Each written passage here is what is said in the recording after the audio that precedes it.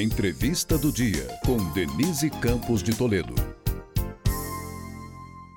E nós vamos falar agora da atuação no congresso. Eu estou aqui com o Magno Karl, que é cientista político e diretor executivo do Livres. Magno, boa noite. Boa noite, Denise.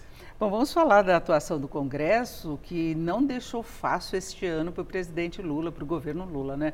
E nós tivemos nesta última semana, aliás, desde a semana passada, momentos aí bastante críticos, né? Uma onda de derrubada de vetos do presidente, teve do marco temporal, teve da desoneração da folha, independentemente do mérito das matérias, foi uma demonstração de força do Congresso.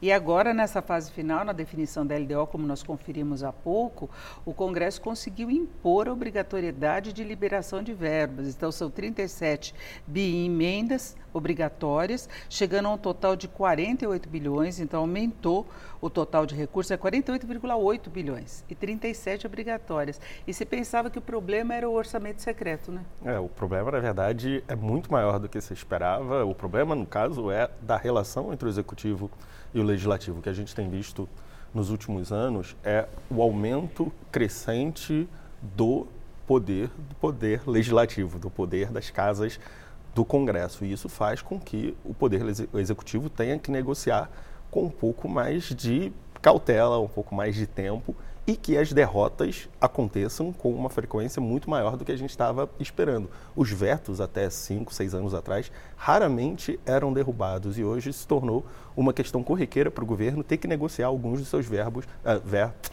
vetos que serão derrubados. As emendas passaram a ser também um instrumento de fazer política por parte do Congresso Nacional, que meio que saiu do controle do Poder Executivo. O Poder Executivo tinha algum poder ainda sobre a execução dessas emendas, pelo menos sobre o tempo dessas emendas, e na LDO aprovada hoje há um calendário específico, ou seja, nem mesmo o timing da execução das emendas fica ao cargo do Poder Executivo. Agora, o Congresso Nacional controla mais essa estrutura, mais essa ferramenta que o governo tinha de negociação anteriormente.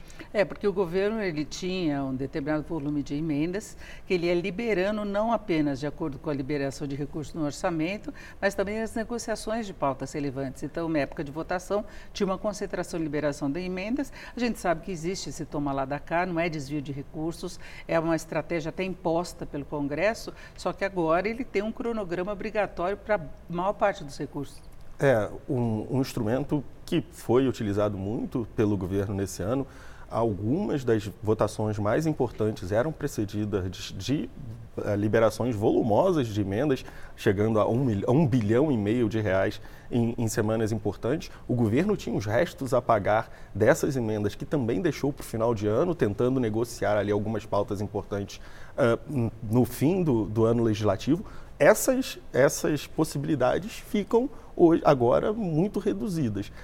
O governo já teve muita dificuldade esse ano. O governo teve os partidos políticos com quem ele negociou, por exemplo, participação na esplanada dos ministérios, votando de forma dividida. Às vezes votaram de forma dividida e beneficiou o governo. Na reforma tributária tivemos partidos de oposição votando junto com o governo, mas durante o período normal de votações, o governo tem alguns partidos que ele acolheu na esplanada e que não votam inteiro com o governo. Ou seja, todas as movimentações acabam caminhando numa mesma direção, que o governo, o executivo, por mais que detenha boa parte do orçamento, por mais que tenha sido quem apresentou um projeto de governo para a sociedade, precisa, pelas próprias contingências ali dessa relação, negociar com o Congresso quase que semanalmente, um desgaste e um custo muito importante, fazendo com que o trabalho do ministro Padilha, por exemplo, seja bastante dificultado, porque essas negociações precisam ocorrer quase semana a semana entre os dois poderes. E tem a questão do arcabouço fiscal, né, que o governo conseguiu aprovação, ele tem uma meta de déficit zero que foi mantida na LDO.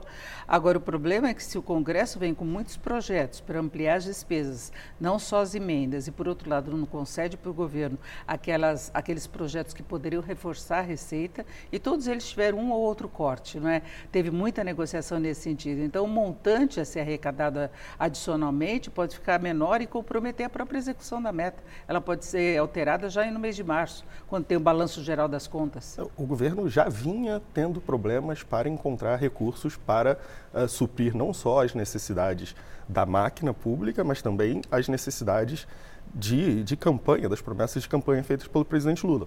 O Congresso Nacional começou dando uma possibilidade de esperança para o governo. No final de dezembro passado, aprovou ainda no Congresso anterior a PEC de transição, que liberou ali quase 150 bilhões para serem gastos fora do teto, deu um respiro ao governo. Mas agora o movimento é contrário, o movimento é de retração das receitas.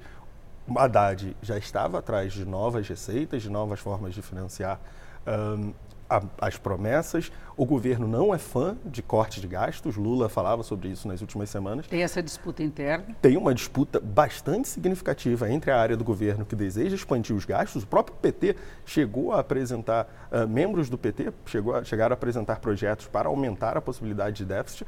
E tem uma outra ala, a ala do ministro Fernando Haddad, que pretende caminhar para esse objetivo do déficit zero. Independentemente de qual será o desenvolvimento da economia do ano que vem, eu acho que a gente já pode adiantar que haverá uma disputa significativa por conta dessa marca do déficit zero. Agora, se imaginava que o governo pudesse ter problemas com a bancada de apoiadores do ex-presidente Bolsonaro, mas, na verdade, quando você vê as votações, não é exatamente isso que está acontecendo. O governo fez concessões, inclusive na formação ministerial, ele acabou retirando mulheres, isso incomodou muito a própria base de apoio do presidente. Ele negociou e não recebeu em troca o apoio esperado no Congresso.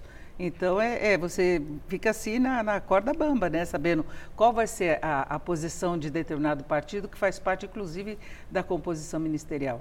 A relação entre o Congresso Nacional e o Executivo mudou muito nos últimos 10 anos. Desde que Lula saiu do governo, desde que Dilma saiu do governo, as mudanças vieram se acelerando, passando principalmente pela mudança na estrutura das emendas, nos valores das emendas, na forma como as emendas são distribuídas e principalmente na forma que as emendas são pagas. Hoje o Congresso Nacional controla, fora as despesas obrigatórias do governo, o Congresso Nacional controla o gasto de quase 25% daquilo que sobra para o governo investir, para o governo colocar... É muito do chamado centrão, né? Muda o governo e continuam os mesmos lá.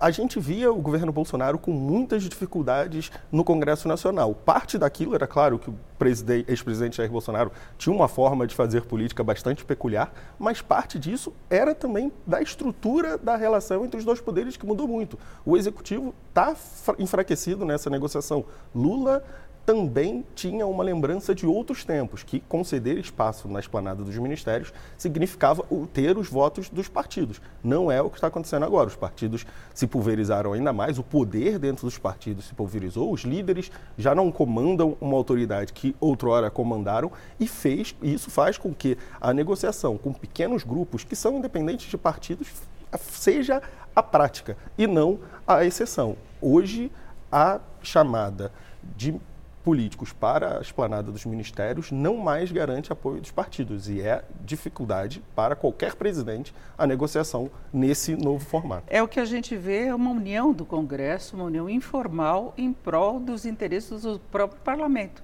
É isso, não é do governo, tem brigas também com o judiciário, então é um Congresso forte dentro do que ele ambiciona obter.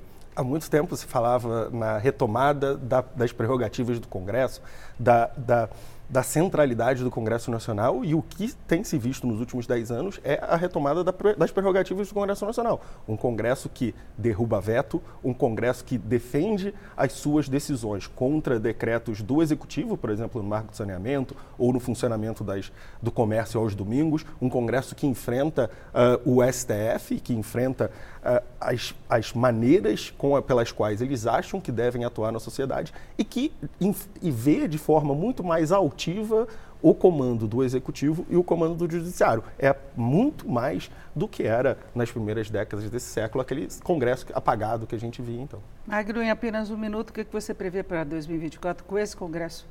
Muita disputa sobre os recursos, o governo provavelmente tendo que ceder o déficit zero, mas tendo ainda assim muita dificuldade de negociar com um Congresso que quer a bola no seu pé, não quer ser apenas coadjuvante, quer ser ator central na política brasileira. E no gerenciando fiscal você tem problemas colaterais para a economia, é isso. Mas o Congresso vai deixar para o futuro ser resolvido. No presente eles querem as emendas, querem gastar ano que vem, ano eleitoral.